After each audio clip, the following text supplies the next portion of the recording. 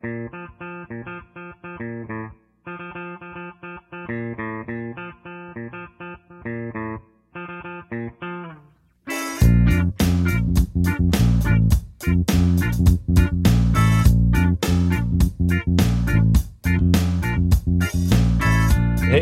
welcome. Thanks for joining us. Thanks for listening. My name is Mike. This is my buddy Derek. What's up, Mike? And what's up, everybody? brother man? And we are we're the Derek and Mike show now, aren't we? Yes, we are.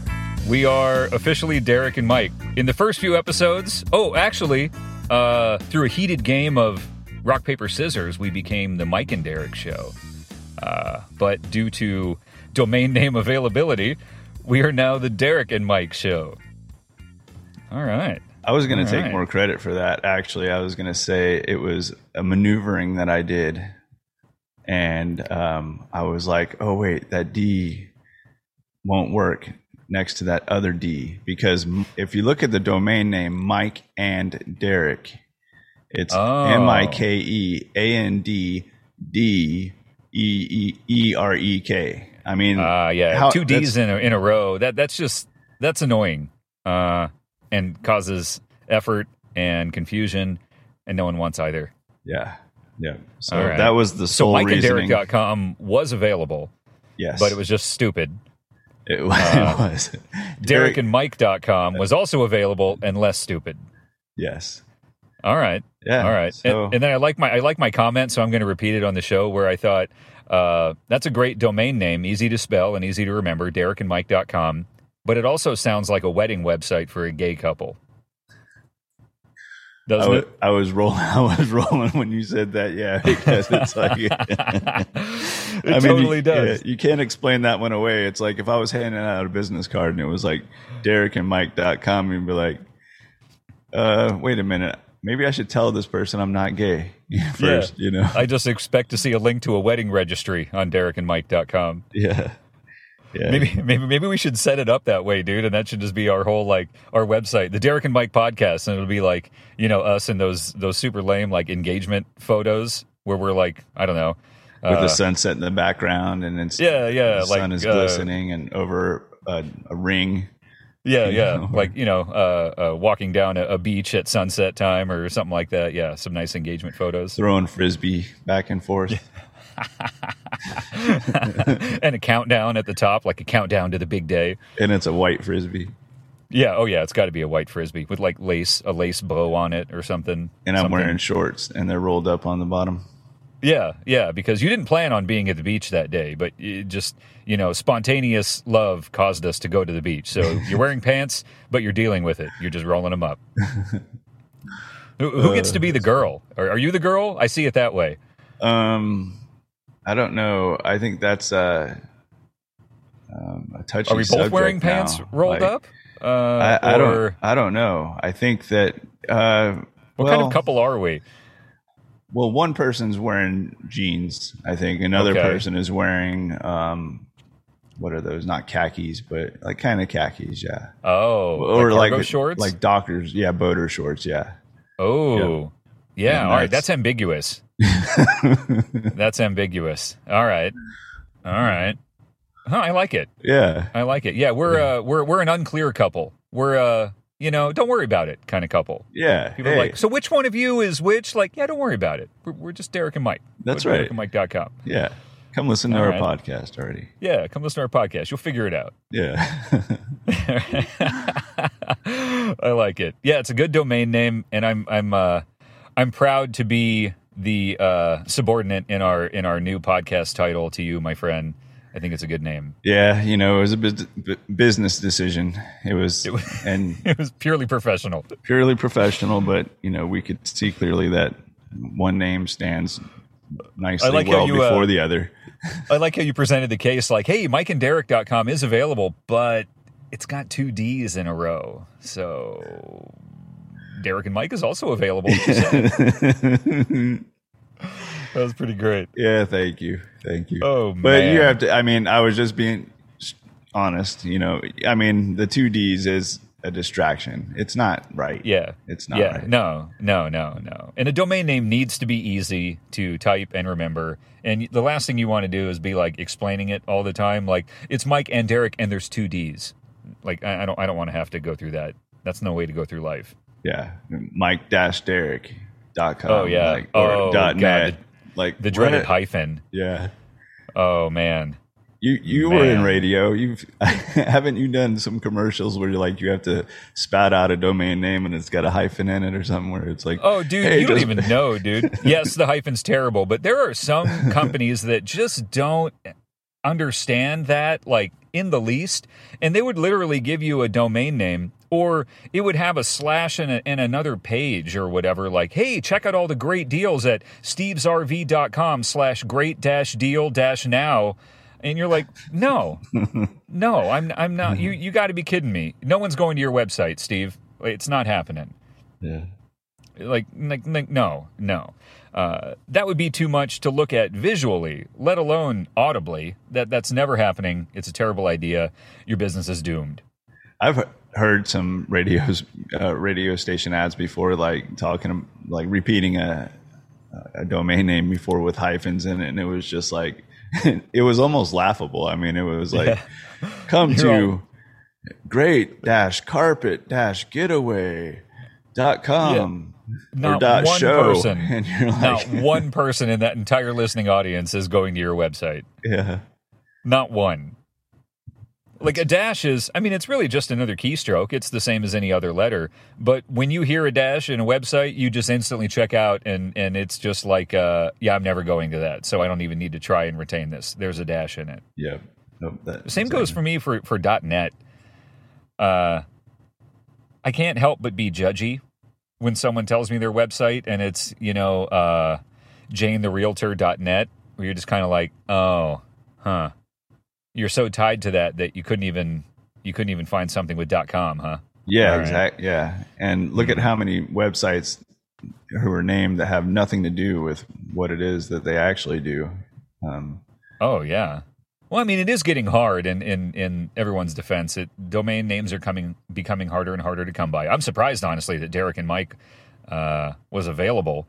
I was too.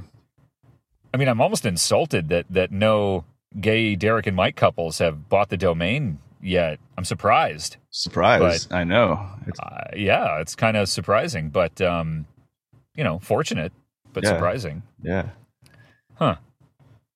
My wife and I did a website, and I don't remember what the name of it was. I want to say it was just sarahandmike.com. That was a beautiful website. That was a very pretty website you guys had. It was black, I remember, right? And I built that one in WordPress. And it's pretty easy, actually. There's a lot of quick and easy tools to make your own wedding website. Baby websites, too. We did a website for the first baby. The second baby, I didn't have time to do friggin' anything. But the first baby, we did like a whole website thing and with the baby registry and the due date and photos and all that fun stuff. Yeah, that was pretty fun. Yeah. And now you mostly just use tools, right? So you probably did some custom development in that, or was that WordPress? Or it wasn't WordPress back then, right? Well, when we got married? Yeah, when you got married and before. Gosh. Well, now that I'm remembering it, I think I'm wrong. I don't think I built the wedding website myself or on WordPress. I think it was part of a package on one of those websites, where you can buy a package and the whole template's already there. You just plug in your own colors and info. I think it was one of those, actually. It was a nice website, though. So speaking of websites, I think it was last weekend you said you were going to be at the beach with your kids. Yeah, man. We went to the beach on this past Saturday last week. It was awesome. Awesome. Yeah, that's cool. What did you take, like a cooler? Did you make a day out of it, or? Well, okay, so I imagine a lot of parents do this with their first trip to the beach with their kids, is we like way fucking overdid it. We brought way too much shit, and it's so hard to fucking move from your car to the beach with 2 kids, let alone a wagon load full of shit. Yeah. And we learned a lot. We realized that our beach game was not strong, but we learned, and hopefully the next time we go, we'll dial it in a little bit better. But we brought a ton of stuff. I bought one of those like half tent shade things, and I was pissed because I bought it on Amazon, and the picture I saw showed it as being just like a zero assembly, pop it up, pop it down, super quick and easy tent, and it wasn't that at all. I had to put the poles together and feed the poles through loops in the tent and pitch it like the whole. I was just like, oh yeah, all this with a 2-year-old just freaking running around and a 4-month-old in the sun that needed shade and fucking lugging all kinds of chairs and an ice chest and the whole thing, and it was nuts. But anyway, once we finally got our shit unloaded, found parking, which was a motherfucker, and got onto the beach, it was like seriously one of the best days ever. That's cool. That's really nice. That tent story reminds me of an event that took place in my life, and I call it an event because it was probably one of Megan's favorite stories of me. And we went to the beach, and I got one of those tents as well. And this one was kind of like, it was that wire type tent. It may be the same thing that you kind of had there, but to fold it down, you had to follow a process, kind of like those things that cover your dash from the sun in the car. It was like you had to like twist it around and do something like that. And so my brother-in-law had one of these, and we went to the beach one time, and I'm switching up stories a little bit until in the background of this. We went to the beach one time, and he had one, and when he went to go clean it up, he picked it up, and I swear he just like flipped it around, and like 3 seconds later it was all folded and everything. I was like, wow, that's so easy. So we went to the beach, and it came time for me to pack that thing up, and I could not do it, dude. I was sitting there, I was mad. I started getting angry, and I usually don't get mad, but it was like I'm personifying this stupid tent. I'm like watching YouTube videos, and people around me are laughing. That's kind of why I was like frustrated too, because people were watching me try to fold this thing, and they were like laughing hysterically. Yeah. I hate those things that I think I know what you're talking about, where you never really like kind of insert the rods or do anything. It's just the whole structure itself pops up, and then you fold it in a certain origami kind of impossible way, and then it all goes back into a bag, but that never happens. Exactly. Oh man, I hate those things. Yeah. So we're about to leave, and I couldn't fold it up, and it's kind of sizable too. So I'm dragging it across the beach, and we're at Santa Monica Beach. It's a huge beach. I mean, enormous. Like it's a long distance to get back to the car. So I'm dragging it behind me, and then we stop about halfway. And then I'm trying to fold it again, but like away from where people can't see me anymore because I was tired of getting stared at. And then I look over, and they're all looking at me. They're all watching me, like trying to twist it over like 100 yards away now.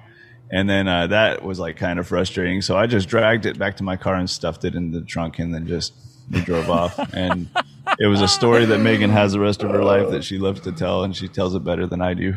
Oh my God, dude. I feel your pain. Our neighbors gave us one that wasn't like a full-size tent. It was like a little baby shade pop-up. So it was really small, and it did the same thing. It came in the tiniest little pouch, all folded up properly. And then once you took it out of the pouch and let go of it, it just popped into shape. And it was like a little clamshell shaped baby shade thing. I guess meant for like a park, just kind of lay the baby in it, get a little shade sort of thing. But it was really small. Yeah.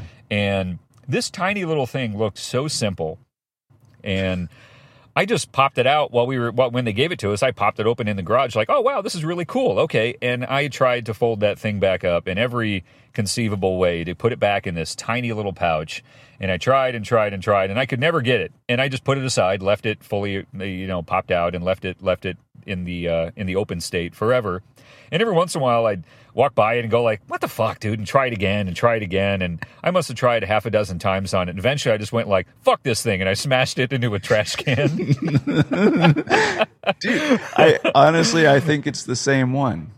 Oh, I man. do. I think it's not. It was a clamshell. It was also a clamshell.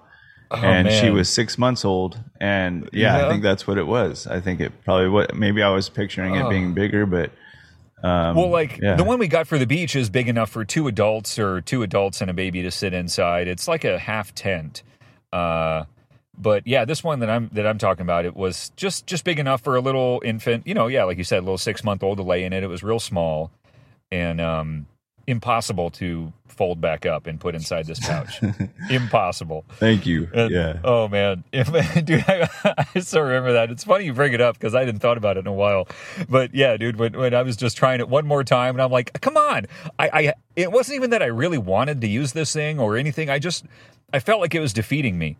And I had to figure it out. Thank you. Yes. It looks so simple. And I'm like, come on, I'm a smart guy. Like, I can't figure this fucking thing out. That was exactly my angle, too. You're right. That's how I felt. Tried everything. I used process of elimination. Okay, it's not this thing first, it's this thing first. Nope, not that thing first either. Okay, it can only be so many things first. Like, there aren't a billion parts of it.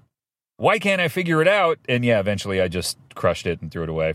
And on the YouTube video, they show it that like they have a demonstration of it on the YouTube video, and it's like they're going slow. They're like, do this step 1, do this step 2, and then they're like, here's 3, 4, 5, 6, 7, 8. And you're like, wait a minute, I can't see. They just do some compound move that's like, okay, so you just grab it like this and twist and pull and fold, and you're like, but wait, the twist and pull and fold, that part, what are you doing there? They just do that whole like 3-part move in the blink of an eye, and that's the money part. That's the part I can't get, where I'm just like, what? And I try to do it fast too. I'm like, okay, maybe I just need to do it fast like they did, like, oh no, that ain't it. Yeah. Okay, shoot. Nope. Yeah.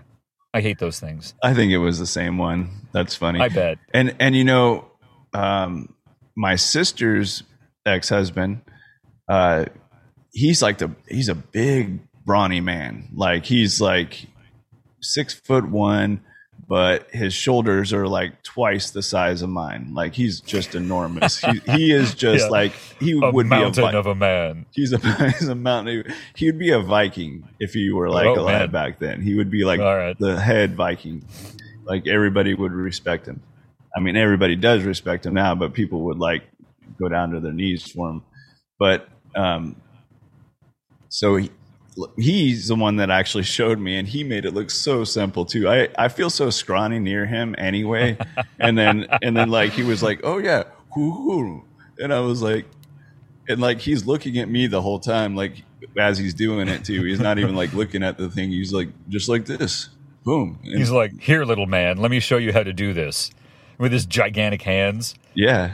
And then he hands it to you, and you just feel like this little mousy, minuscule person. Like, I can't do it, sir. I can't do it. That's right. And now, actually, the rest of the story is coming back to me, because that's the first time I took that little shell was when I went to go and visit them, my sister and him, and that's the first time I took it, and I did it, and I couldn't get it working. And then that's when he stepped in for me, and he was like, what?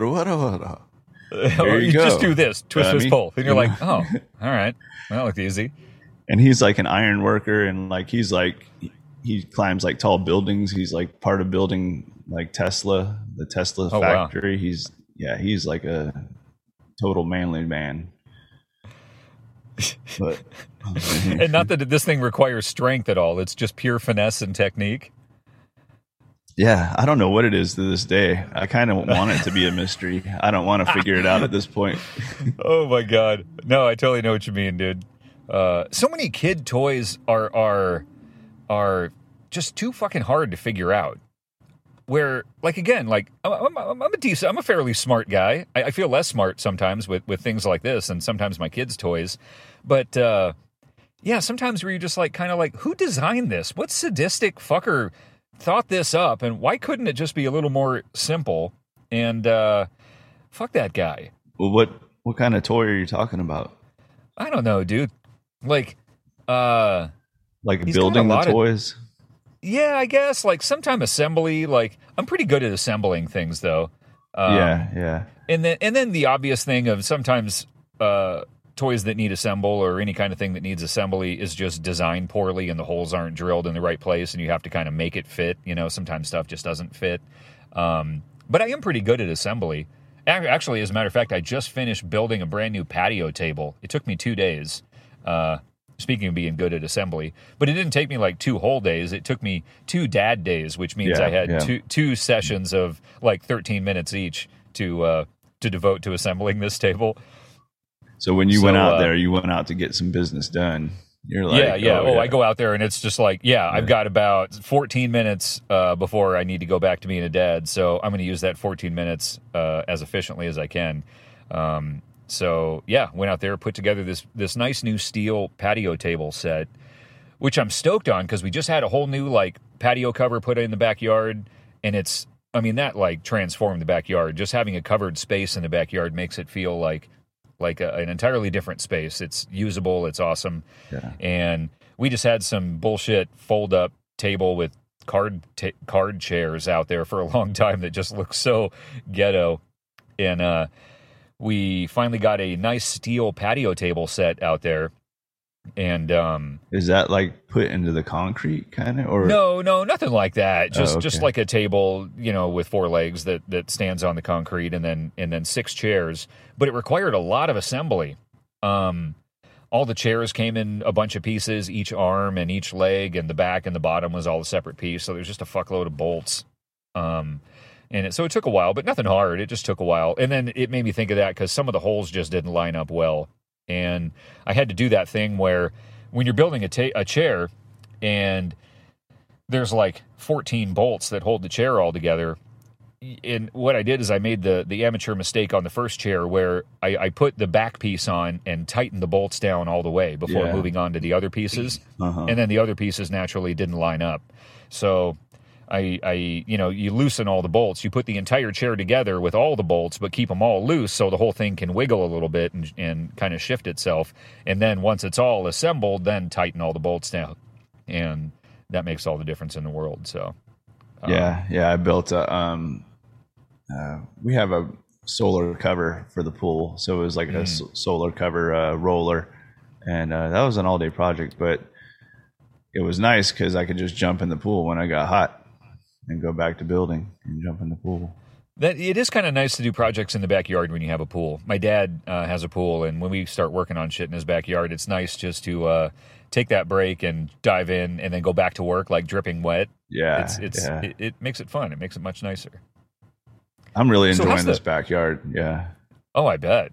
Yeah. I bet, man. This is the first time you've had a real usable backyard, like in your life since you were a kid, I imagine. All your life that I've known you, you've been in apartments or in LA where you had that tiny little, backyard area and all that. Have you ever had a full-blown backyard like this? No, I haven't. This is the first house that I've owned. And nice. No, I got to say, I know what I've been missing. I didn't realize what I was missing. And it's just amazing. Just your own little den back there. This is mine. I can do what I want back here. And I love the garden and the pool. And I mean, I couldn't be happier. I'll be honest with you. I'm like, that's awesome. I do meetings in I call it the man cave, my garage. It's a detached garage. And then behind this is my garden. So I work in here, and then during the day after a meeting or whatever, I'll go do weeding or tend to the tomatoes and then jump in the pool and then come back in for another meeting. I feel like I have it made. It's like, that's pretty awesome. Yeah, it really is, man. So when you're doing meetings, like you're dripping wet with no shirt on, and they're just like, hey, Tarek, did you just like get out of the shower or something, or what's going on over there? Or are your meetings video meetings? They could be. I mean, maybe that's happened before, but usually if I know I have a meeting, I'm gonna jump in the pool. I might jump in the pool an hour before that, and then by then my shorts are usually dry, because if I'm going to jump in the pool, it means I'm going to get out and work on something until I kind of dry off. Sure. Well, you're lucky too, or maybe it's just well thought out, is you don't have any hair. So that's one of the biggest dead giveaways, that you're soaking wet. You can jump in a pool, dry your bald head off, and no one knows that you were in a pool just like a minute later. So, Mike, I just realized that you probably never see me without my shirt on. Yeah, we've swam together. We've gone to like the beach or something, haven't we? Yeah, probably. What I'm saying is we lived together. I've seen you without your shirt on. Oh, okay. Yeah, because I'm a big hairy mess is what I'm saying. You're fucking hairy as shit. But, I mean, chest hair doesn't hold hair like long head hair. Yeah, I mean, you can dry off your chest real quick, right? Yeah. Yeah, I can dry off that fast. Yeah, that's true. No, Wow. yeah, I enjoy not having hair. It's nice. I don't know why other people have hair. I don't understand it. Why? What's going on? What are you hiding? That's my thought. Yeah. Yeah. Huh. I'm teasing. I don't care about who has hair, who doesn't have hair. So if I meet somebody, they're like, "Hey, why are you staring at my hair?" You're just like, I'm coveting your hair. I'm envious. Until it's time to jump in a pool and then have a meeting immediately after, because then hair sucks. It's a dead giveaway. And you know what I realized too is like I'm full on Friar Tuck here. If I was going to grow hair out, I'd be like Friar Tuck. Who wants to look like Friar Tuck? Yeah. Huh. Yeah.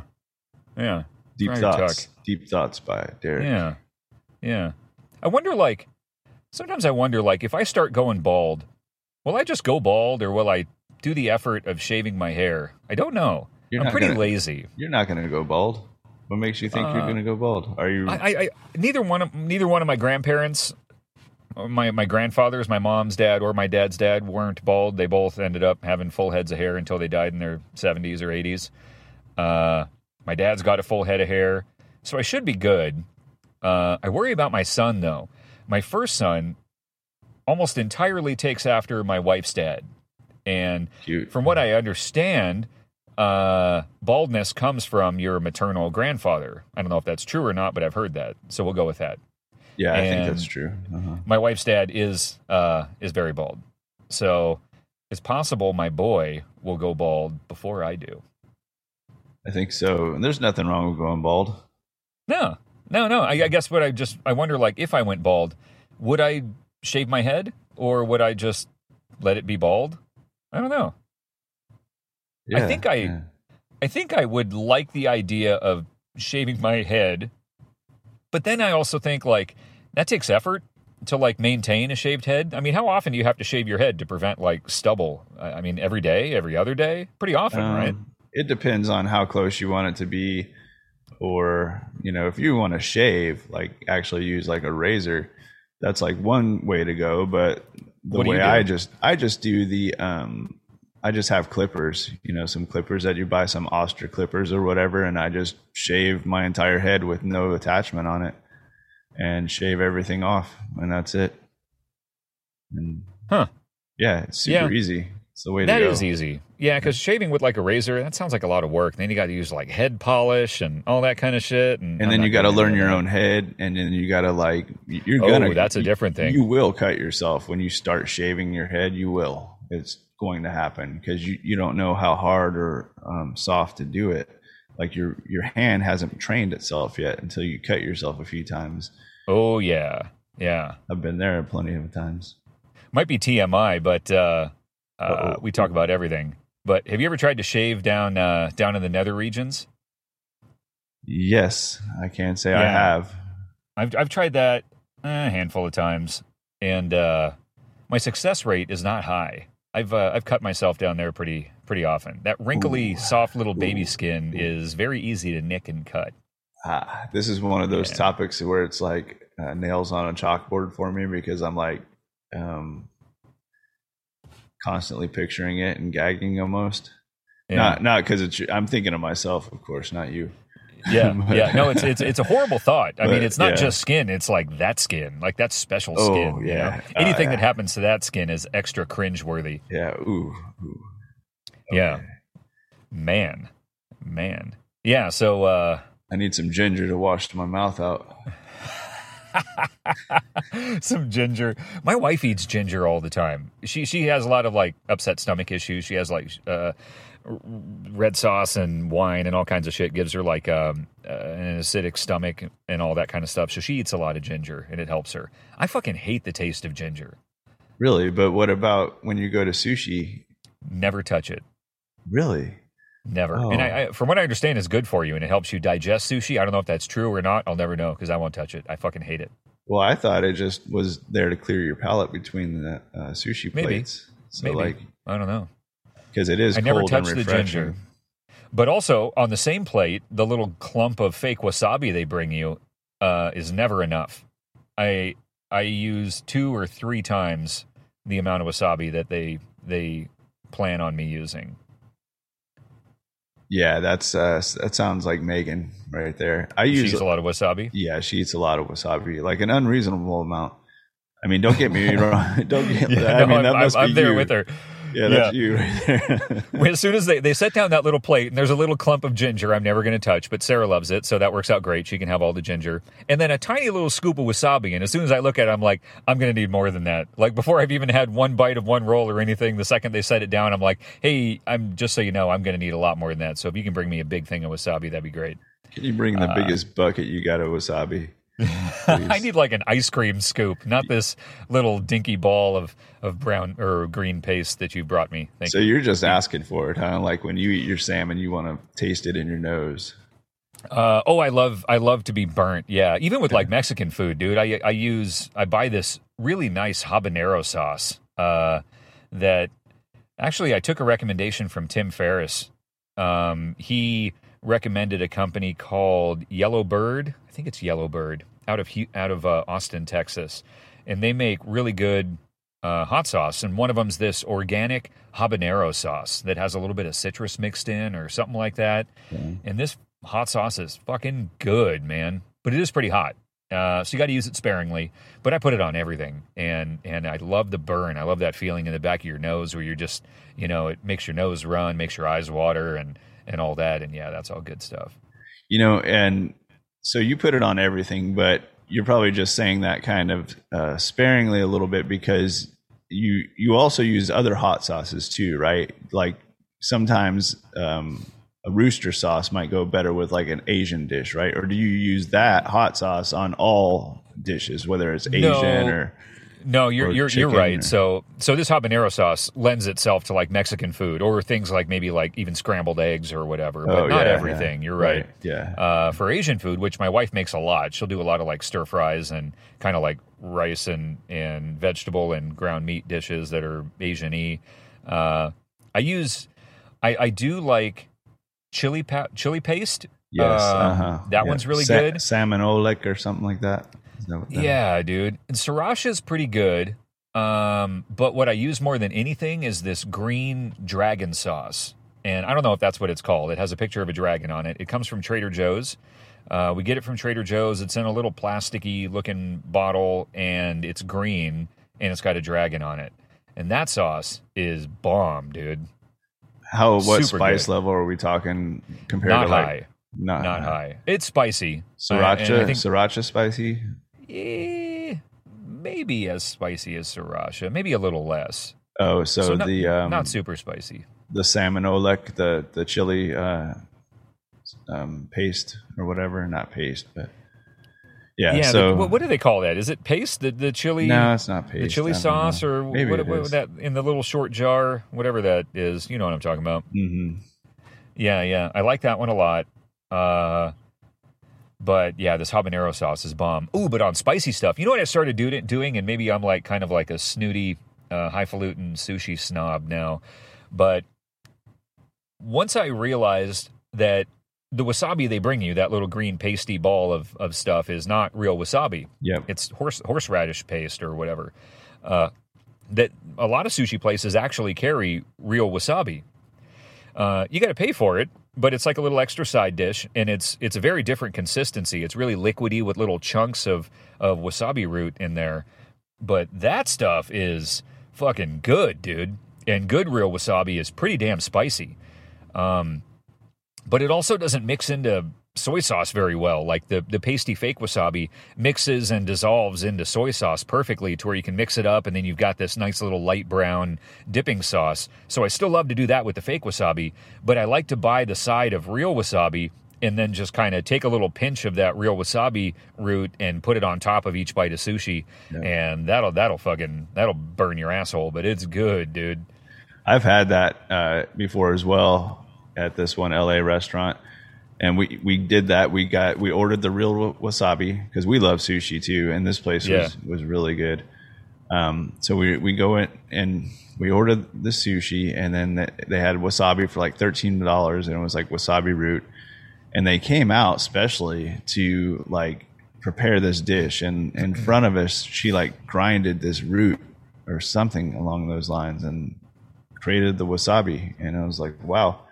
So maybe she did a mixture too or something. I can't really quite remember, but yeah, like you said, it was like if I remember correctly, it was a sharper kind of pain jolt, but it didn't last as long. Yeah. It was kind of like, it's a different, boom. It's a different burn. Yeah. Uh-huh. And it's super flavorful. It's clearly the best choice, the better choice. Oh, yeah, totally. But not for mixing in soy sauce. It doesn't dissolve. It doesn't work the way you want it to work when you mix it into soy sauce. It doesn't break down. So you're that guy that's like, I want both. I want all wasabis you have. No. The problem takes care of itself. So I don't sound like the picky asshole right from the get-go. Yeah. I like to space out my pickiness to make it less noticeable. So right when they first come, one of the first things they do at any sushi bar is they set down that little plate with some ginger and a clump of fake wasabi. And I start with that. So I make my little soy sauce dish, pour in some soy sauce, take almost the entire first clump of wasabi they bring because it's not enough, but take almost the whole thing, mix it into my soy sauce. Then I got a super spicy little thing of soy sauce. And then they notice almost every time, like, oh, do you need more soy sauce or more wasabi or whatever because it's all gone already. And if not, I'll just go, oh, can we get a little more wasabi, whatever. And there we're ordering our beers and all that kind of stuff early in the meal. And then once we start ordering our sushi, our first round of rolls or sashimi or whatever we're ordering, when we first start ordering, then I ask, oh, do you guys have real wasabi? Oh, we do. Sometimes they say no, and I'm super bummed. But I order the real wasabi when we get our first order in, our first rolls or whatever. Then it's not as noticeable that I'm this picky wasabi snob. Wow, you got that down to a science there. It's my strategy. Yeah. Man, you should be proud of yourself. I've worked this out. I like sushi. And I go to sushi a lot more. COVID kind of fucked it all up for me, but my job includes taking customers out to lunch a lot. And everyone loves sushi in California. I mean, I guess it's pretty common everywhere, but especially in California. So when I'm taking customers out or whatever, they're always like, oh, yeah, lunch sounds great or whatever. I'm like, do you like sushi? Because that's what I want to go to. And they're just like, oh, no, there's this like little burrito place around the corner. We could just go there. And I'm like, fuck, man, come on, let's go get sushi. It's on the company. Like, let's go get something good, you know? So I always try to urge my customers to go to sushi with me. And a lot of times I'm successful. So I do a lot of work sushi trips. I bet you're the sushi guy that likes to kind of keep it coming, right? Like, oh, yeah. Like, you know me, dude. I eat a lot. Yeah, you eat a lot. And I eat a lot of sushi. Do you do the chef's kind of thing? Do you give the chef a little bit of like leeway? Fuck no. Okay. I do not have any trust in the chefs at all. I do not. Do you? Well, that depends. If you do trust the chef, then you want them to make their own decisions because they're going to pick the freshest fish. Because really, it comes down to freshness most of the time, I think. Maybe my trepidation in trusting the chef comes from not going to one sushi bar regularly anymore. When we used to have our spot, Sushikawa in Corona, do you remember that? We used to go there all the time. That was our spot, dude. And we were friends with the owner, Sushi Rick, and he hired people from Japan. And he actually had like an exchange program or he was just bringing people in from Japan because all the employees at his sushi restaurant lived in his home and he brought them all over from Japan. And they were all his sushi students and his employees, and they lived with him. And they were all really great at making sushi. It was a fucking awesome little sushi bar. And we trusted that guy like no other. Like, we didn't even order. He knew we had a few favorites that he would just automatically start making for us. Some were on the menu, some weren't on the menu. I'm sure fried with the fried crust and stuff. I've never been a big fan of the fried rolls, but he would bring, if he brought it, I'd eat it. I always order like sashimi and sushi and rolls. Rarely fried rolls. Tempura? No tempura? No, I'm not a big fan of tempura. Ooh, get a good shrimp tempura. But this guy would just bring us whatever, and that's just the way it was. And sometimes it was a little beyond our flavor choices, but it was always great. And sometimes it was just phenomenal. He was a great chef, so we trusted him. I was there all the time. He built up that trust. But now that I'm just going to some random sushi bar, I mean, I always try to look up reviews and pick a good sushi bar, but I have no relationship to the chef or the owner or anything. And I, in that scenario, I can't trust the chef to just give me whatever. I feel like he's going to try to get rid of the old aging fish if he has the choice. Because I'm skeptical. I'll take the sushi boat, please. Yeah, and he's just like, ooh, chef's choice. And I'm like, yeah, chef's going to choose whatever's going bad today. Like, no. Yeah, no. It would have to be an upper end kind of restaurant, really. Sure. Yeah. When you're like a special one, not like a daily kind of restaurant, I imagine. Like if they make me take my shoes off when I walk in, I'll trust that chef. Yeah. Yeah. I think that's my bar, my trust bar. You make me take my shoes off, we cool. You can pick what I eat. Other than that, show me a menu. And I know what I like, dude. I don't even need to see a menu, honestly. I only look at a menu because I want to see what they're doing with rolls and what I need to change. So, like, for me, a menu at a sushi bar is just like a suggestion or like a starting point of... You are a snob. You are a sushi snob. Here's the roll. Hey. Here's the rolls that you've put together, and I will build from there. Thank you. Stop trying to hide. You're trying to hide. You know you're a sushi snob. And you're trying to hide it from them. And they're like, this guy's pulling one over on us. He's a sushi snob. I try to do it subtly, too. So, like, I'll look onto a roll, and I'll be like, okay, they have a Hawaiian roll, which I love tuna and avocado. But I'll notice on the Hawaiian roll that they're using spicy tuna on the inside of the roll, and no, that's not what I'm looking for. Are you like sauce on the side, please?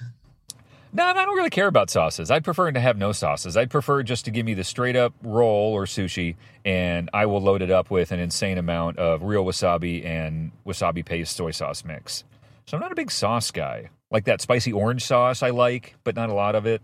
Whatever. I'm kind of whatever you think on the sauce. I'll trust the chef with the sauce. So you like sashimi, which I love sashimi. Just the strips. What is your favorite sashimi? Oh, bluefin. Bluefin. Okay. Bluefin. Yeah. Well, normally, okay, I guess they normally don't do bluefin sashimi. Usually, if they have bluefin in, then it's bluefin sushi, and which is just a little strip of sushi on top of a little clump of white rice. So if they have bluefin in, and I feel like it's a nice place, I'll always order bluefin. If I'm just ordering was sashimi, then I always get yellowfin, ahi. And then maybe some salmon. I like salmon sashimi too. Salmon's good. Yeah, and tuna, right? Just regular tuna ever? No. Well, yeah, tuna is ahi. Well, I mean, there's a lot of types of tuna. So there's also albacore, which is a tuna. Albacore is a different kind of meat, and I like albacore, but not a sashimi. I like seared albacore. I like albacore on a roll is fine, but if I have a choice, I like ahi better than albacore. It really gets deep with your snobbiness here. Sounds that way. Yeah. I've never had to break it down in such detail. I thought I was a little less obvious in my snobbery, but I kind of want to see you use chopsticks now, because I'm very good at using chopsticks, and I need to compete against somebody. And it sounds like you might be pretty good competition. I'm just okay, honestly. I don't know that I would give you a run for your money. I have to. To position my chopsticks, I kind of grab them both with my right hand. I'm right-handed, so I'll grab them both with my right hand, but I can't grab them perfectly with just my right. I have to kind of put the tips on the plate to get them both to be even, and then I have to use my left hand on the back end of the sticks and kind of like spread them a little bit. So I do have to position them in my hand, which is very amateur. But once positioned correctly, then I'm pretty good with them. But needing to use the second hand at all in the first place kind of puts me in a lower class altogether. So I think you might be holding them wrong. Maybe. That's what it sounds like. Yeah, maybe. But I get around. yeah. I mean, I don't often drop a clump of sushi in my lap, so I'm doing all right. I'm no showboater. I'm no pro. But I don't have to use those little spring-loaded rubber band things they put together for amateurs and kids. Yeah, I use those for Esme. Oh, yeah, you gotta. I mean, kids can't use fucking chopsticks. Yeah. That's some complex we're really getting hand deep. articulation right there. Yeah, we're getting deep here. Yeah. Is this interesting at all? Is anyone listening to this going, wow, I love this. This is fascinating, hearing these guys break down eating sushi in such detail. I love sushi. When did sushi become, like, as ubiquitous as it is? I mean, growing up as a kid, I knew what sushi was, but I wasn't going to fucking eat it. I knew it was like raw fish, and there weren't sushi bars on every corner like there are now. They were not as prevalent. Yeah, when did sushi become so widespread? Well, and it was almost taboo. Like, I think for a while, raw fish. Like, no way. Yeah. No, who's going to eat raw fish? That's disgusting. I mean, gross. That was for years my opinion of it. Like, no, of course I'm not going to eat raw fish. But I think I remember I worked on this website a long time ago. It was a restaurant website. And on there, they had a sushi section. He had a whole bunch of sections. It was chowbaby.com. And it said, he had the logo on there. It said something like, sushi is chic. And what's funny is I thought that meant that was chick. I remember I told my cousin, I'm like, yeah, it says sushi or that's chick. And she's like, chic. And she immediately knew like the dumb mistake I made. You're all, damn. But I think that was that was even in 2000. I feel like it started to become popular. But I mean, people have been doing it since the 80s, though. But. Yeah, but it was always like this specialty thing. There weren't that many sushi restaurants, and it was kind of more of just a rarity. I mean, it wasn't as common, and I think it's become very Americanized. The sushi bars in California, at least, where. I don't know how close to like traditional Japanese sushi it even is anymore. I've never been to Japan. I don't know that I've been to a lot of super authentic Japanese restaurants, but I feel like what we're eating is pretty Americanized, which is fine with me. It's awesome. But like how the rolls are deep fried. Well, yeah, Philly cream cheese on them. Yeah, yeah, cream cheese inside and mayonnaise sauce and all that kind of stuff. Like, yeah, I doubt that's going on in Japan. Yeah, I don't think so. But I'm not a huge fan of those rolls anyway. Like, sure, I'll eat one if someone orders a ton of that or we're doing all you can eat. I'll be like, fuck it. Give me the big, fat, colorful roll. Like, why not? But I don't know. Really, I just like sashimi, sushi, and some really specific rolls. What do you order? What do you like at sushi? I'm kind of a play it safe guy because fishy tastes to me just are yuck. And so mackerel, I think mackerel's fishy. I can't stand that. But what I do eat tuna. And I think I've had bluefin tuna maybe once what you're talking about there. Yeah. And then salmon. I love the salmon. And that's kind of it. There's a whitefish as well that Escalar. Does it start with an shit. O? Yeah. It's Ono. Yeah, Ono. The Japanese name is Ono. We call it Escalar. That is the shit. You're right. A lot of times they call it buttery tuna, too, because it just tastes like the buttery tuna. It's buttery and rich, and it's textury, kind of similar to tuna, but it's not a tuna. Yeah, no, that I've had that before. Megan and I used to go to this one sushi bar, and she would get that, and it was amazing when they had it. They didn't always have it, but nope, it's one of those hit and miss. But when a place has it, I always get Escalar. I like that. You're starting to see it more and more too. I think it's gaining in popularity. And the then Escalar sometimes market is off the chain, man. You got Escalars all blinging, showing their gold teeth. Escalar in the house. Whoop whoop. Oh shoot! What else, dude? Escalar's super good. I just had a thought of something I was going to throw in there, and it's gone now. Is it about sushi restaurants or just some random? I thought it was sushi. I don't know what it was anymore. I don't know anything. Huh? Yeah. Sushi's good. Yeah, sushi's good. Yeah, that's my addition to the conversation. Sushi good. Sushi good. Well, I'm not really contributing anything either. Now we fell into a pit here. We're like, Yeah. wait a minute. Yeah. You know what? I'm looking at my coffee, and it reminds me of something I did yesterday. And I wonder if you ever do this, or if I'm just a fucking robotic idiot. Okay, so it's super fucking hot in California this week. We're just barely scratching the surface of summer here, and we're still getting some nice days that are mild weather, but we're starting to get some of our super brutal 100-plus degree fucking gnarly hot days. And yesterday was one of those days. And I brought my coffee like I always do. I drink way too much coffee, by the way.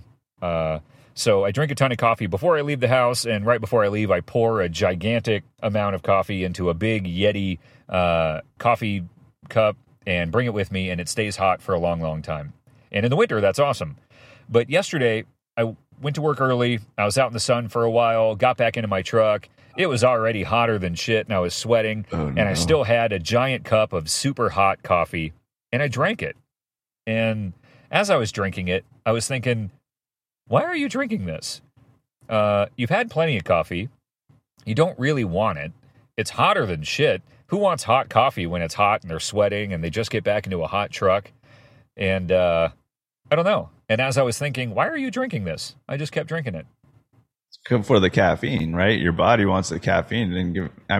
Coffee tastes great though, too. Coffee But I did taste. already have a shitload of coffee that day. It wasn't like I was short on caffeine or anything. I don't know. Yeah. Do you do that? Do you like coffee a lot? I do. I usually only drink 2 cups though. Like after that, I start getting shaky, and I don't like. I'm not literally shaking, but that's how I feel. Just Yeah, you can feel that kind of jittery, uncomfortable, tweaky feeling. yeah. You can overdose from caffeine as well. I have. Really? Yeah.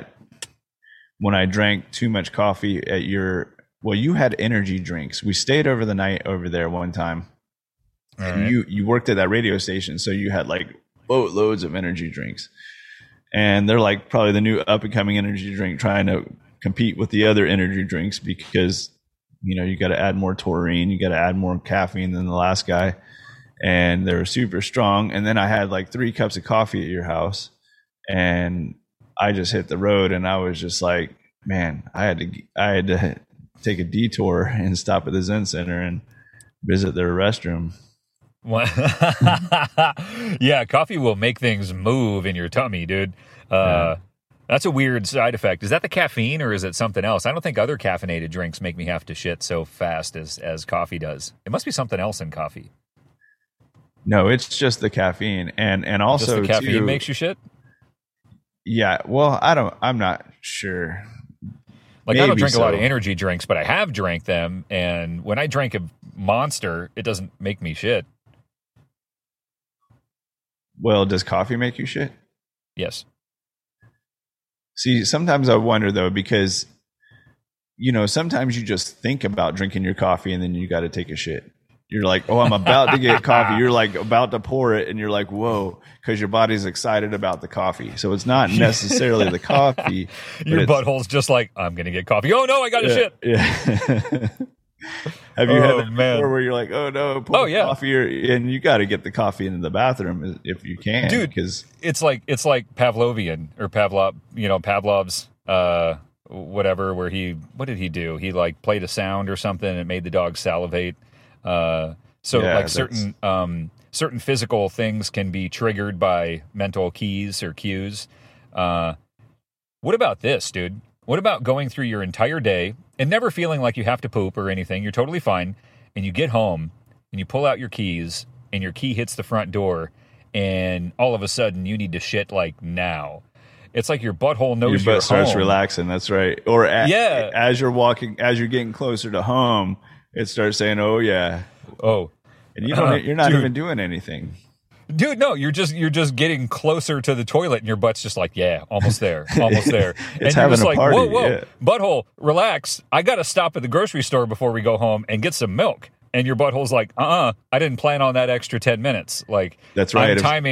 I'm timing my poop for the amount of time we have left to get to the house, and that's when I'm pooping. If you're in Stater Brothers when that happens, that's your problem, dude. That's but right. I'm pooping in 10 minutes.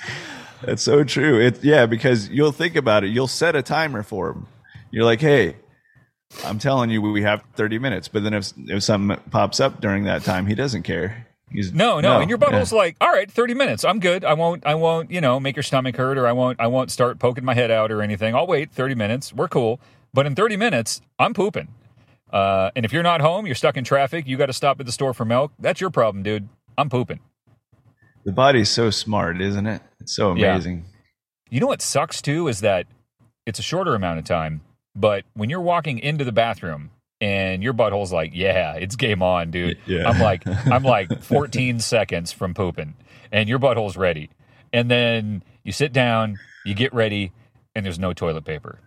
Oh, yeah. And then you're like, okay, I've got a roll of toilet paper in the hallway cabinet, and it's just right around the corner. It's right there, but your butthole's like, I don't have 30 seconds for you to go get that roll of toilet paper. Like, that tiny amount of time is crucial at that moment. Oh, yeah. Yeah, we're talking about time. Yeah, very limited amount of time. Yeah, your butthole's like, dude, I've already pressed the release button. I've pulled the ripcord. Like, I'm pooping. I'm sorry you don't have toilet paper, but that's your problem. And then you start turning into MacGyver, too. You're like...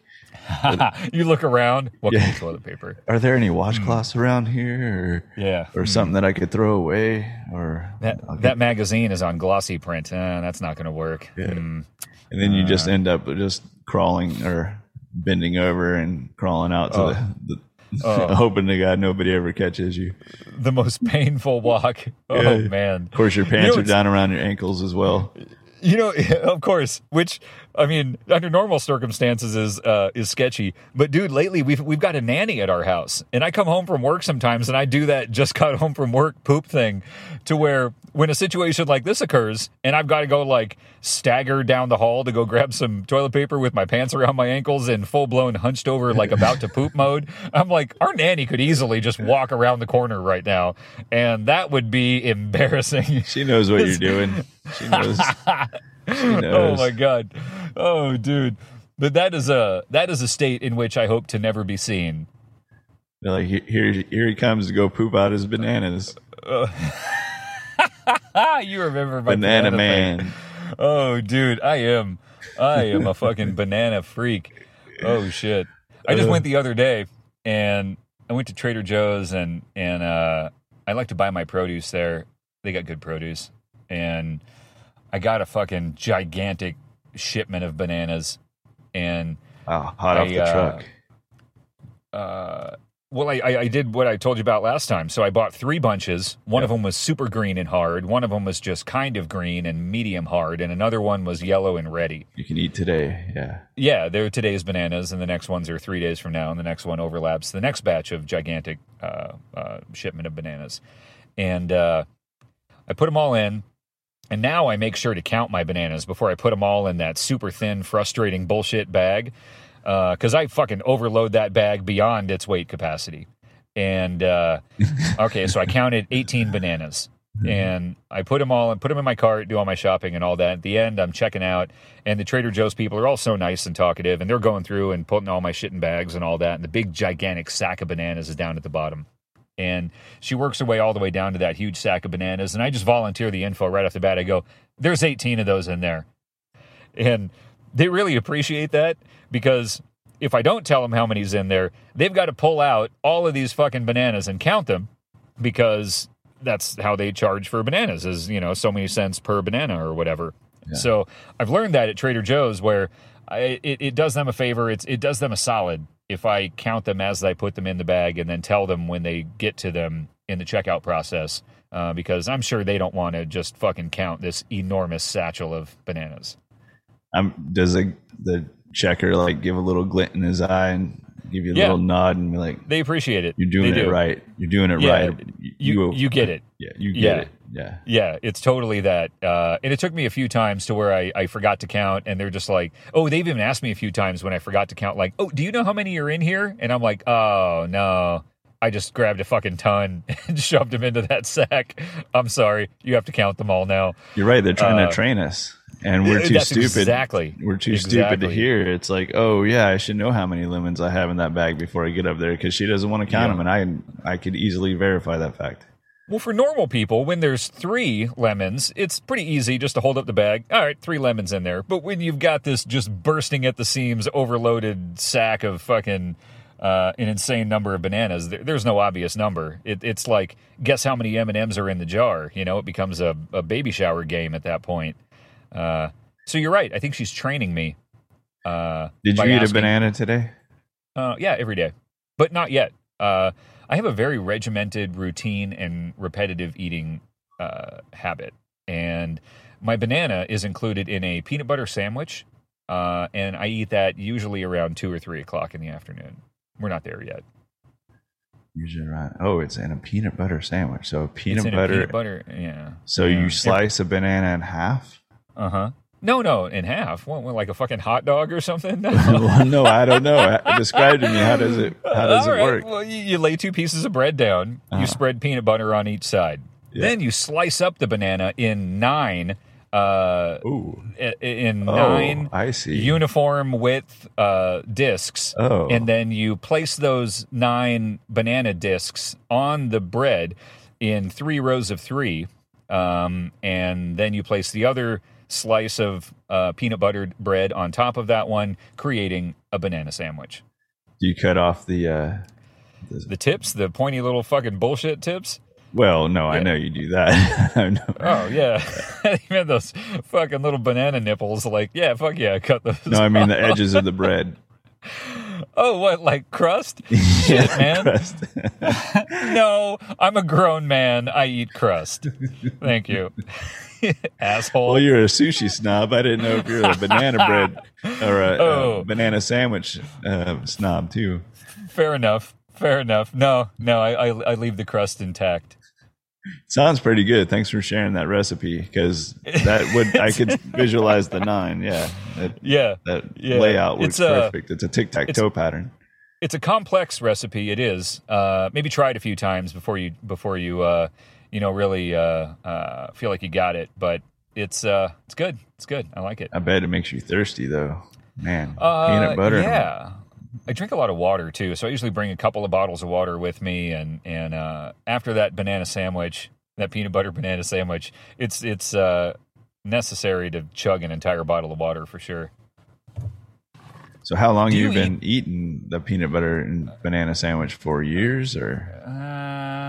Yeah, probably a couple years, maybe just a year, a little over. Like, I do this thing ever since I started, like, we've talked about keto before on the show, and ever since I started keto, that kicked me off on a whole, like, paying attention to what I eat or having some sort of an eating strategy in my lifestyle. And the eating strategy changes, but when I have a strategy, I stick to that strategy like it fucking matters, even though it doesn't matter. But I treat it like it does, and I'm super disciplined in the way I eat, whatever that strategy happens to be at the time. And whether it's lose weight or gain weight or try to build muscle or whatever, and I'm not saying I'm good at it, but I do stick to whatever strategy I've decided to stick to, like religion. And for a while now, a peanut butter and banana sandwich has been included in that strategy in many different forms of the strategy. But I want to say maybe 2 years now. That's been a daily thing. That sounds pretty good. That sounds pretty neat. I like it. It's a satisfying, filling, tasty, healthy treat. But the peanut butter you choose is important. We're talking a lot about food in this episode. Yeah, I guess we're hungry. I'm kind of hungry. I guess, man. But the peanut butter you choose matters, and I never knew that until I started paying attention to food. Like fucking Skippy and Jiffy and Peter Pan peanut butter and all that, just normal kind of affordable peanut butter is like candy. Basically, it's full of sugar. Yeah. I never knew that shit. They add 4 grams of sugar. Yeah, to each teaspoon. They put a lot of fucking sugar in there. There's a lot of sugar in there, and I don't just eat a teaspoon of peanut butter, as you can imagine. I eat in fucking fistfuls of it. So yeah, shitty peanut butter is all sugar. It's candy, basically. So I at that point, when I started paying attention to what I was eating, then I started picking like just natural peanut butter, where it's just the only ingredient is peanuts. And that's really good for you. A lot of healthy fat, protein, some carbs, but it's all good shit. Yeah, I think fat is one of the ones that people, when they hear it, like, oh, you eat fat, they're like, no, you're not supposed to eat fat. Actually, I think is one of the better ones for you. I mean, you need a good mixture of all three, right? Yes, I think that relationship is important. Although not when you're doing keto, you only want a shitload of protein and fat and no carbs. Which is a weird diet, but it works, like we've talked about before. But yeah, I think in a truly healthy, sustainable, lifelong eating strategy plan, you want a good mix of carbs and fat and protein.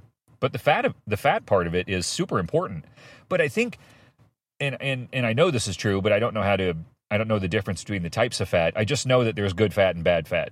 And peanut butter and fish and that kind of stuff is all good fat, like olive oil or avocado oil. Those are all good fats. But vegetable oil is bad.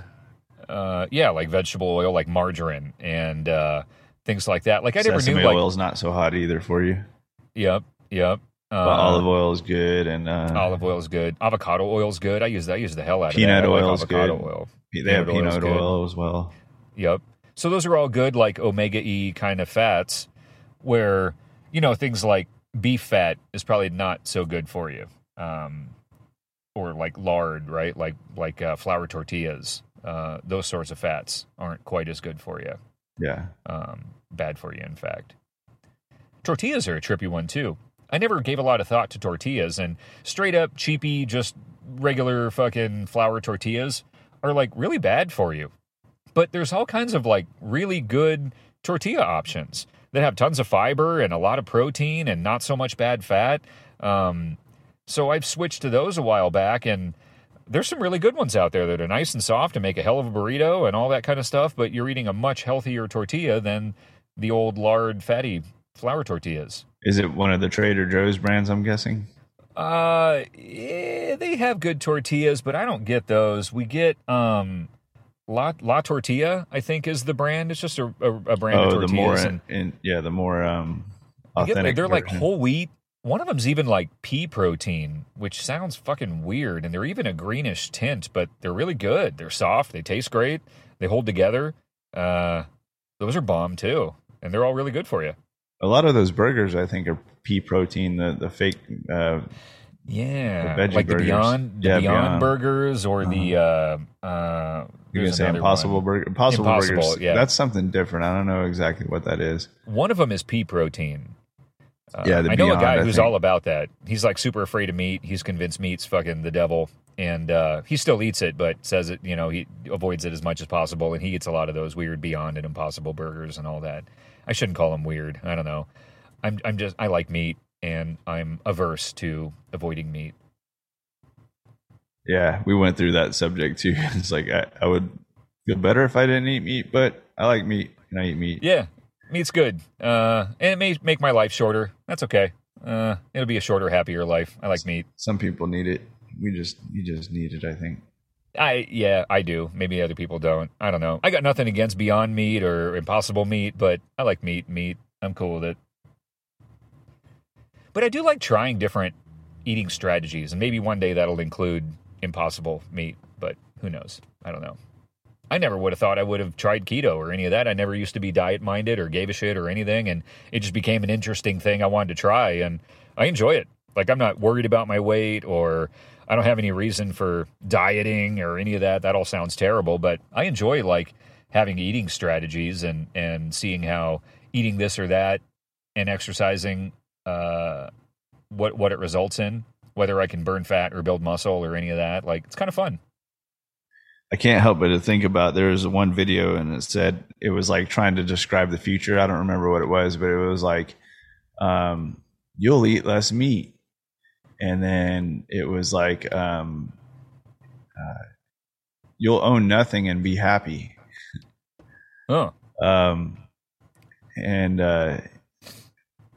Who was that? There was a British talk show guy. Now he has a podcast, and was he in Something About Mary? The super cool guy, that suave guy that's like, he's not British, maybe he's French. But he goes into talking about this, and I saw his video on that, but it was interesting. They're trying to push forward like people not eating meat so much, and I kind of want to make my own decisions. Yeah. I don't know. I'm all about being good to animals and reducing animal suffering. Like, I like animals a lot, but I like meat a lot too. And I don't know. I mean, it's a bummer that there's a beef industry that butchers cows en masse, and I'm sure they're mistreated and all that. And there's a better way to kill them, which is a weird way to say, like, hey, let's kill something more humanely. Like, yeah, I mean, you're still killing animals, right? All that's terrible. But I don't know. I like meat. I don't know what to say. It's paradoxical. I don't know what to do. Meat's good. I don't want to hurt anything, but I want to eat it. I don't know. So violent. What do you do? Mike. So violent. Yeah. Right. Oh man. Hey, so it's Father's Day this weekend. We talked a little bit about it last week. You doing anything? Yeah, it looks like it's going to be a big no. I'm not doing anything, which is kind of nice. Which is yeah, what you want, right? That's a huge win. Yeah, and when I say nothing, I mean nothing that I'm forced to do or that I have to do. But the things I enjoy doing is working in the garden, and I want to finish that drip system that I have back there and get that going. And then, doing the whole swimming in the pool, garden, alternate, that's always nice.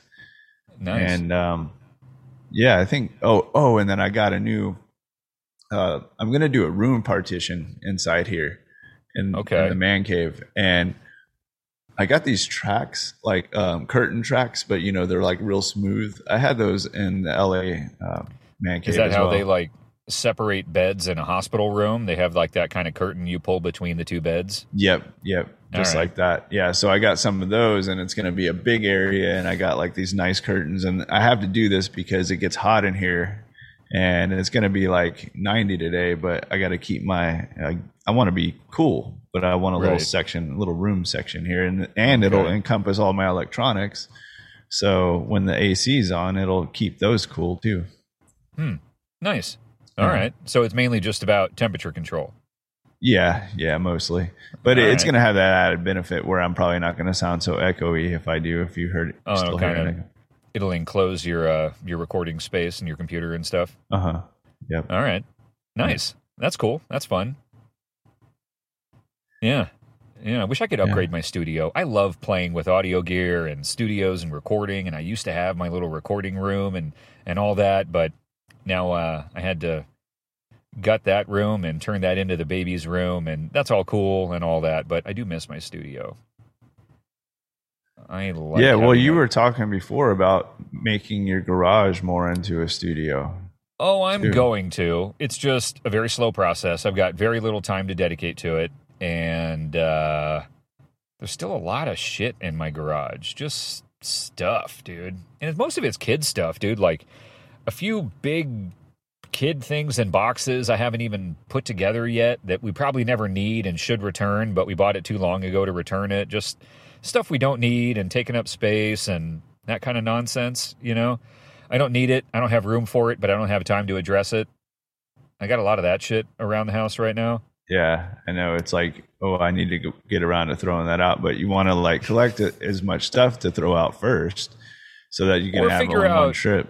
Yeah, or the dreaded, maybe we know someone who could use it. Like, fuck, that's never going to happen, Yeah. You're the throwing out guy. Oh, fuck yeah, throw it all away. You're Well, and not even like if it is something brand new in a box or still totally usable, like I'll just take it to like a Goodwill or a Salvation Army or one of those sorts of things. Maybe someone can use it, but it's in my way, and I'm never going to use it. I don't fucking want it anymore, and my wife is borderline hoarding, where she always thinks, and it's very sweet of her, but she always thinks like, ooh, maybe we know someone who is going to have a baby soon, or maybe someone else can use it, or maybe we know someone who could gift it to someone they know or whatever. I'm like, yeah, those are all great intentions, but I want it gone today. Like, you want to call your friends and see if anyone wants it, like now? Because I want it gone, like now. Yeah. because that's the only time it's going to get done is. But now like, is you know. now is the only time, and she always feels like she's like she'll go like, man, you just need to relax, you know. Well, we'll get it done, and I'm like, it's been here 7 months, No, it hasn't gotten done, you know, like fuck. And then I'll do the asshole thing where I'm like, okay, I will leave it here for 2 more weeks. And if it's still sitting here untouched and no one called and nothing happens in 2 weeks, it's gone. And she'll be like, fuck you, you know, just like you aren't the dictator, you're not doing all that. And I'm just like, God damn it. I want it gone. My daughter has some hoarding. A little bit of hoarding in there. A little bit of hoarding in there. Just a little bit of indications, because I thought one of the funniest things was she went with me to go trade in one of my cars. So we went and traded in the car and got our new car and drove that home. And for like months, she was saying, Daddy, you know that car that we traded in? Were there any of my toys in that trunk? Oh my God, really? Yeah, I mean, for months. I mean, I wouldn't be surprised if she brought it. Well, not now, but this was like a couple of years ago. She just asked me like all the time. Like she was so sad. Like she somehow really felt like some of her toys were in the back of that trunk. Oh my gosh. For her to bring that up to you, that means that she's thinking about it a lot. Yeah, she's sad. Like laying in bed at night, she's just like, gotta be some toys in the trunk of that car my dad gave back. I know it. That Barbie I love and I can't find anywhere, I'm sure it was in that car. Yeah, she's deducing something for sure. Yeah. No, that's interesting. Yeah, huh. Yeah, so there's that, and yeah, just you can't really throw anything out. I mean, like I have this old bookshelf that was in the man cave that I just replaced it with like a newer, cool, nice bookshelf. Yeah. And I mean, this old one is just trash. And she's just like, Daddy, I don't want to throw out that bookshelf. I'm like, oh gosh, like, why do you care? No. Why do you even care? You know, I don't know. But yeah, so it's just, it's so cute though, how these little personalities are. Oh yeah, it is. It is. But in that sense, do you ever feel like in your mind that bookshelf is already gone? It's just a matter of like doing it and getting rid of it. You've already let go. You're not attached. And then you find out she's attached to it, and then you're like, fuck. Like that impedes my ability to eliminate this thing. Yeah, I'm giving it a second look now. I'm like, wait a minute, maybe I do need that bookshelf. Oh man. Or if I get rid of it, she's going to be sad or feel that sense of loss. And then it's like, okay, what do I do here? Do I try to convince her it's a good thing? Do I tell her, oh, baby, this bookshelf is broken. It's got splinters. We can't have this in the house for your own safety. Like, okay, maybe that's one route. Or maybe the other route is just get rid of it when she's gone and maybe she'll never notice. Well, yeah, that second one's better. But that the first one, here's what I found out about that most recently, about the kind of telling a little white lie in order to get rid of it. We used to do that more with her and do like a little white lie. And like me and Megan would be talking about somebody who we didn't want Esme to know. And, but Esme was right there. And then when Esme paid attention to the conversation, we would say, oh, we're just talking about one of Daddy's old friends or whatever. And we don't do that anymore because, I think she's using her deduction skills. She may actually know who we're talking about, and then we totally just lie to her and say, oh no, we're talking about this person down the river. And she's like, well, that's weird because I thought you were talking about maybe the, such and such. She may have gotten it right is what I'm saying. Right. And then I'm totally lying to her and telling her, don't trust your instincts. Oh, I want her to learn that maybe you're on the right track of what you're, interesting. Mm-hmm. Either you're telling her don't trust your instincts or don't trust us. Yeah, that too. Because maybe she's like, no, I know who you're talking about. Maybe she's not even questioning herself. She's like, I know who you're talking about. You're fucking lying to me. Yeah, that's true. Yeah, both bad. Yeah. Those little things are important, but it's easy to overlook them just because, like what we were talking about before, that lie. You tell a little lie in order to get out of a big situation, but you don't. Sometimes we don't see. Sometimes the impact of the lie is good. Sometimes it could be bad. Well, and I think we underestimate kids' ability to understand, or we just get lazy and we just don't want to explain certain things or whatever. And it's really easy just to treat them like little idiots and just go like, "Oh, no, that's not what that was, sweetie. It's this." And I think kids are able to understand a lot more than we think they can, or certainly they can understand more than they can communicate or make it obvious that they understand. So it's so easy to fool yourself into thinking like, oh, I'll just deceive them and it'll be simple and harmless.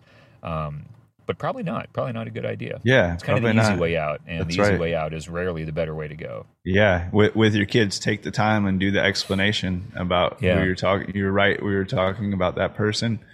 Yeah, we shouldn't have been. We were trying, and tell her the truth, and then she's going to learn from that and say like, "Oh I was right. Yeah. I know how to spot it again." Sometimes I err. Oh, okay. What am I trying to say?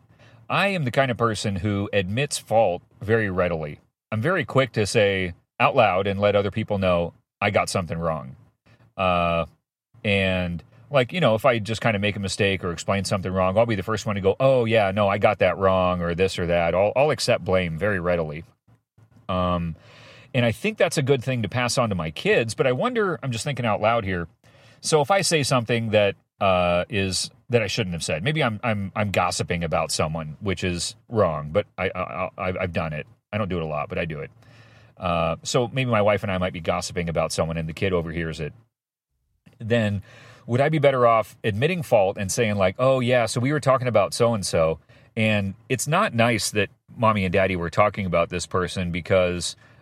It's not nice to talk about people, and I feel bad about it, and I was wrong to do that.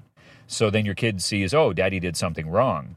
I wonder if that's the better play, Well, yeah, no, I think it sounds to me like it's an energy question, right? Because a negative energy, you're kind of talking about bringing in a negative energy, I think. Well, yeah. Do you want your kid to see you as someone who is doing those bad things? Which maybe that's not great, but I almost like the idea that they're seeing me as someone who's able to admit fault and be accepting of blame and be aware of it. And now I know better and I won't do it again. Like that all sounds good, but I don't know if I'm creating a negative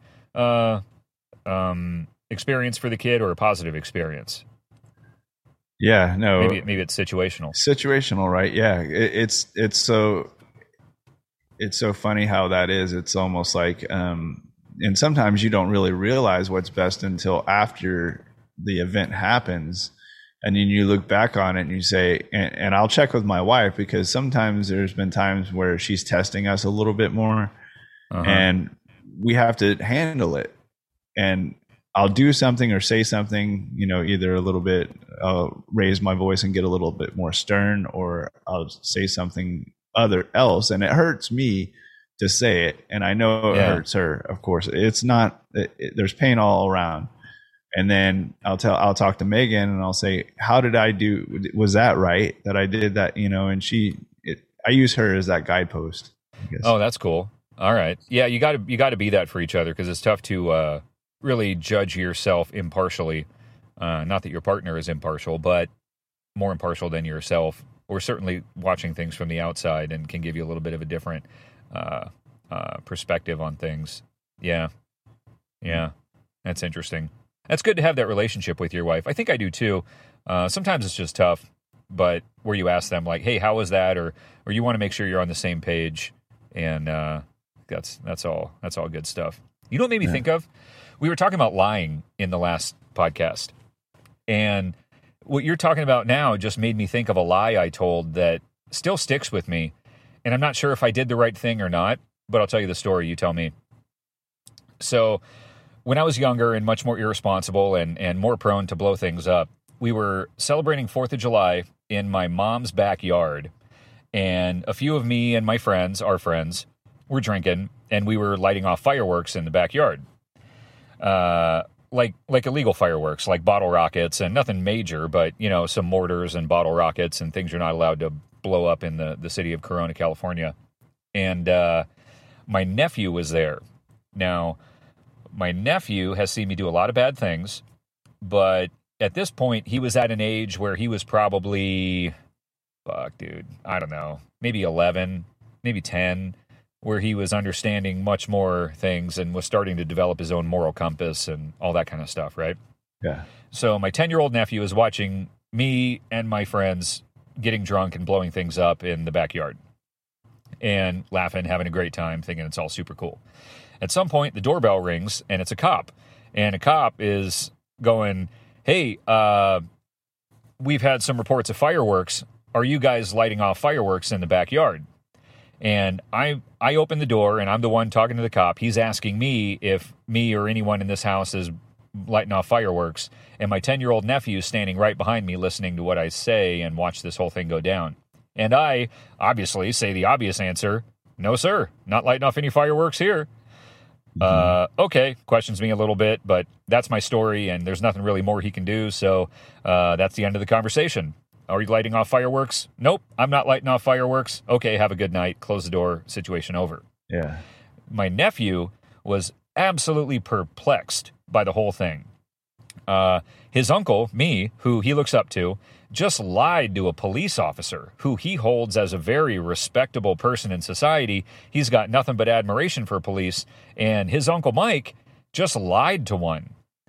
And it twisted him in knots. And he didn't really know how to handle the situation. He was just kind of like, man, I don't know what to think here. My Uncle Mike just lied to a police officer, you know? And I never thought about that at all in the situation at the time. I was A, drunk, and B, like, I'm not going to tell a cop, yes, sir, I was lighting off fireworks, take me to jail. I just did the obvious thing and lied to the cop and told him, no, I wasn't lighting off fireworks. But I never even thought about the result of me lying to a cop in front of my 10-year-old nephew who looks up to me. And that has always weighed on me a little bit. And I wonder, like, did I do the right thing? I mean, shit, was the right thing to admit to lighting off fireworks and put myself in a bad legal situation? Like, no, but maybe it would have been worth it to be a better role model. I don't know. I'll never know because I didn't do it. I lied. Well, JT has grown up just fine. He's a man now, right? Yeah, he is. He's 22, or he'll be 22 this year. Yeah, he's really a solid kid. He's I remember speaking to him at your birthday. Yeah. It was kind of neat. Yeah, he's a deep person too. Yeah, he's grown into a good person. Yeah. What would you have done? What was the right thing well, to do there? Sometimes it's kind of like there's the black or white scenario where you look at it kind of like a pure right or wrong thing, and then there's kind of like an energetic scenario, and almost in a way, it's like if you said yes or no, the energy would still kind of be the same. Maybe. I'm maybe just hypothesizing out of my ass. I don't know, but I think it was just the energy around it, and I don't think it was such a bad thing to witness. But I mean, it's true. You did lie to a cop, and I can imagine he's probably thoroughly confused. But at the same time, kids have uncles are known to be a little bit unwieldy. I mean, that's just kind of how uncles are. Oh, I mean, I'm not excusing anybody that's unwieldy, but right. Generally an uncle that doesn't have kids yet and is not married and settled down, you're more often going to hear about, Okay. So it's easier for him to wrap his head around why his young, drunk, punk rock uncle lied to a cop. Probably not that far-fetched. Yeah. Yeah. Right. I mean, now what about the common exact story. same scenario? Now what about the exact same scenario, except the kid watching me lie to a cop is my son? I think the kid would question authority after that and think, yeah, I mean, definitely not a good situation, I think, in either way, but at the same time, very situational too, right? Sure. I don't know exactly how to answer that. First, I'm doing a bad job of lighting off fireworks and getting drunk in front of my son in this imaginative scenario. But that'd be a tough one. And I don't think I would want to have him see me lie to a cop and then he starts... I mean, questioning authority is not necessarily a bad thing, but having your son see you lie to a cop isn't exactly the way you want them to see you. But then what's the alternative? Admit to lighting off fireworks and get arrested? Yeah, I don't know. In you don't want either your kid to case, say that either, right? No, in either case, the kid is going to come out with some sort of an increased reverence for authority, I think. Okay. Even though you lied, it was you couldn't tell the truth. You felt something avoided you from telling the truth. So the answer here is probably like, just don't light off a bunch of fireworks and get drunk like an idiot in front of your kid or nephew. I would discourage that kind of behavior. That's probably the better, more mature. I would choice. discourage that kind of behavior. Yes, that's not advisable.